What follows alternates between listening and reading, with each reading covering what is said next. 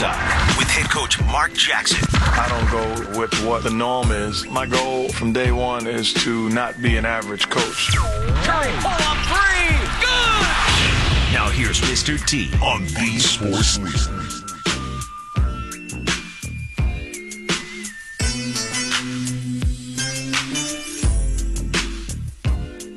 Ray Ratto, Tom Tolbert back with you. It's now time for the Mark Jackson Show, brought to you by Stanford Hospital and Clinics, the official team physicians of the Golden State Warriors. To learn more, visit stanfordhospital.org. Coach, what's going on? All is well. Thanks again for having me. Well, thank you for showing up. I always appreciate that. You're 2 for 2, on time and ready to go. I like that about you. You know me a long time, man. I'm going to be a pro about it. I know you are. I know you were always there. Practice was at 11 o'clock down at the sports arena. Mark was there at 11 o'clock, ready to go, shoes tied, eager for practice, because Clipper practice was always a lot of fun. I'm going to leave that alone.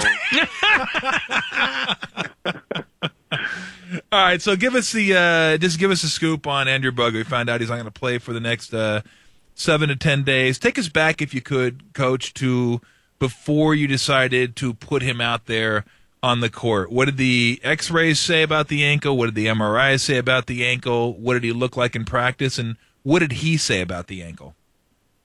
Well, initially we've gone through a whole, process of, obviously, after the surgery, rehab, massages, and strength and conditioning, and all the things we're supposed to do. We got to a point where we built it up, no contact on the court. Went from there to live drills, went from there to one-on-one, then 2-on-2, 3-on-3, and we built up to 5-on-5. We started half court, and then we built up to full court. So we were very patient with it, and it got to a point where we built it up where, okay, now it's time to actually get to a game situation and with minimizing his minutes on the court. And the goal was 20 minutes, and things were going well, and he looked very good. Obviously not Andrew Bogut's standards, but he was very effective for us on the court, gave us great minutes. The Sacramento game closed out very well. Last night played very well in the short minutes with 5 assists and did some very good things. At the end of the day, though, the frustration of not being who he's used to being and not having the same impact and also not having the same explosiveness on the court just led us to come to this conclusion is, we plateaued as far as where he is right now. Now it's best to take a second breath and allow him 7 to 10 days to try to get it stronger and see where we're at after that. Was the ankle, as far as you guys were concerned medically, 100% before the Phoenix game, and you just at some point, and I said this before you came on, Jack, and start the show, that sometimes you just have to take the athlete's word for it. You have to ask them, how are you feeling? Do you feel good? Do you feel ready to go? Do you feel like you're 100% when the evidence you have suggests that the ankle is 100%?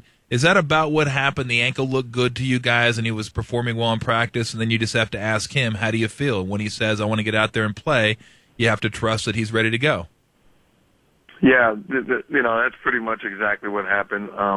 The ankle did say 100% as far as the doctor's concerned, the experts concerned. We did know that there was going to be, a process as far as scar tissue and wear and tear and getting it back to full strength, but there was never a concern of any more damage being done to the ankle. Now it's a question of, here's a big guy that hasn't played since January. There's going to be some pain. There's going to be, a level of, being uncomfortable, and he's going to have to deal with it. That being said, we said all along, we're going to use the eye test. We're also going to listen to the doctors, the trainers, the experts, and then more importantly, we're going to listen to him. And he's not feeling 100%, and he wants to take time to get it right. And at the end of the day, that's exactly what we're going to do. Give him this time.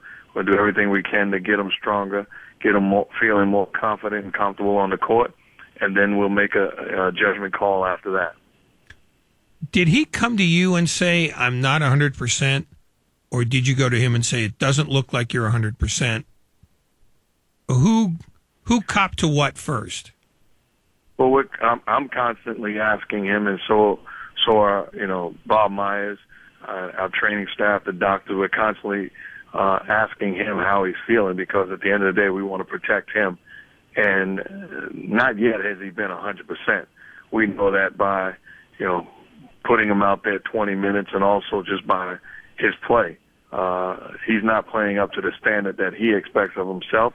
We knew putting him out there for this 20-minute, maximum amount, or 20-minute ballpark amount, that he wasn't going to be the Andrew Bogut that we traded for.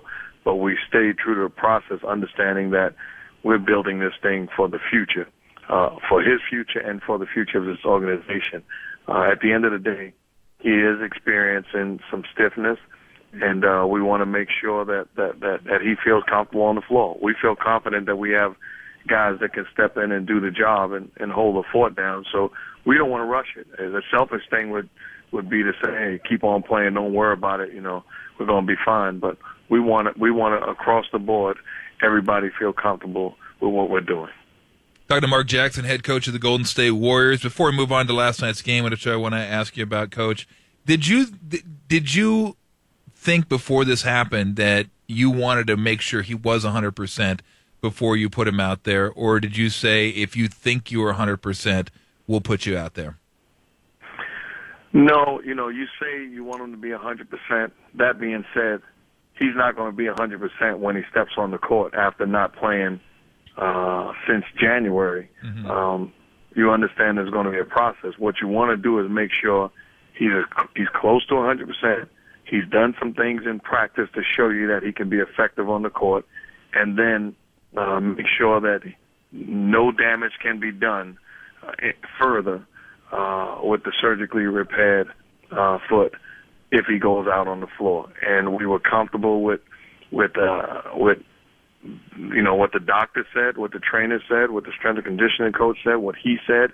And if we had to do it all over again, we'd probably do the same thing, because at the end of the day, he had to get to a point where he felt confident coming back, and then he can handle, a level of stiffness or pain, because you got to get past that in order to get back to where he wants to be. Well, I think there's a good chance that you could have waited a month to not play him, and he still may have gone through the exact same thing he's going through now, because you can play 1-on-1, 2-on-2, 3-on-3, you can practice. You can't really simulate game situations, the quick explosions you need to make on defense, the quick explosions you need to make to rebound. And I think there is a decent chance, and this is obviously just my speculation, but he could have waited a month to play, and he still may have had the same deal that he's having now, where he's trying to break down some of that scar tissue and get ready for game action. I mean, who knows if that would have been the case, but it could have been the case. No, you make a great point, and I agree. Being a guy that hasn't played since January, this was going to be part of the process.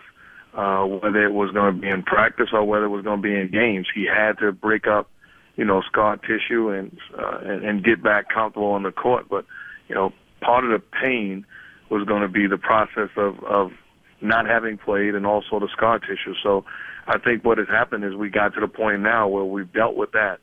Now let's go back to strengthening his foot all over again and getting him to a place where we don't have to go through this as much.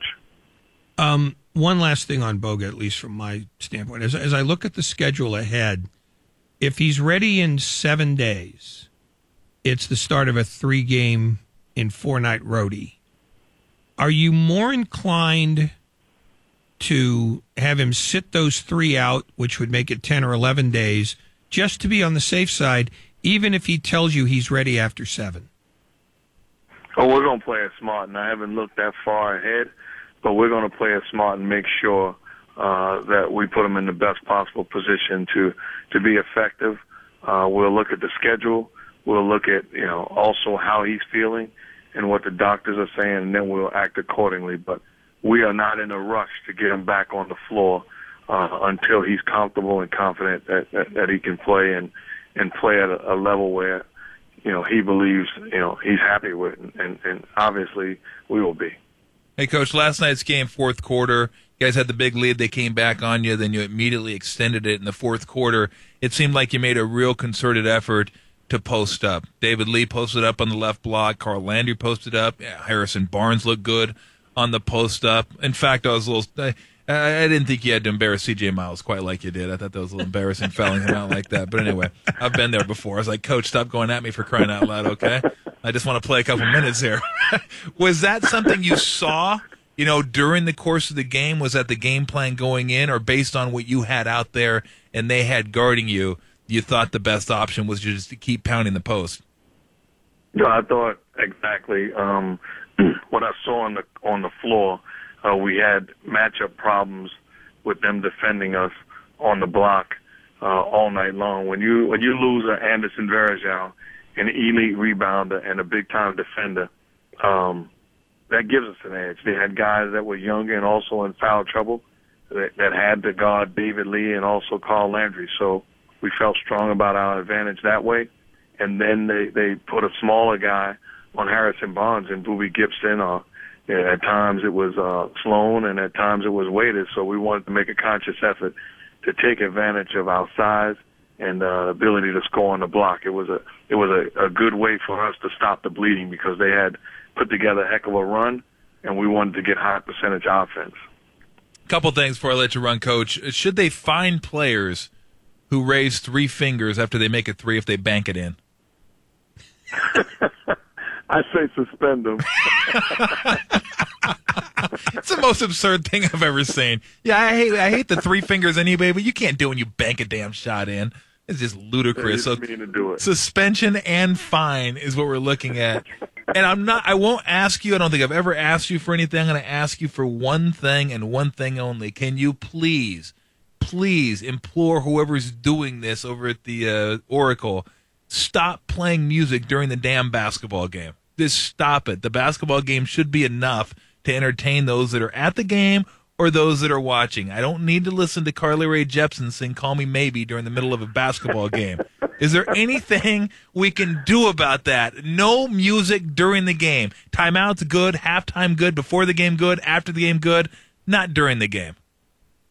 I am so into the game and making decisions that I have not noticed, but you sound like an old grouch, man. That's what Ray said. But I don't. What is going on, man?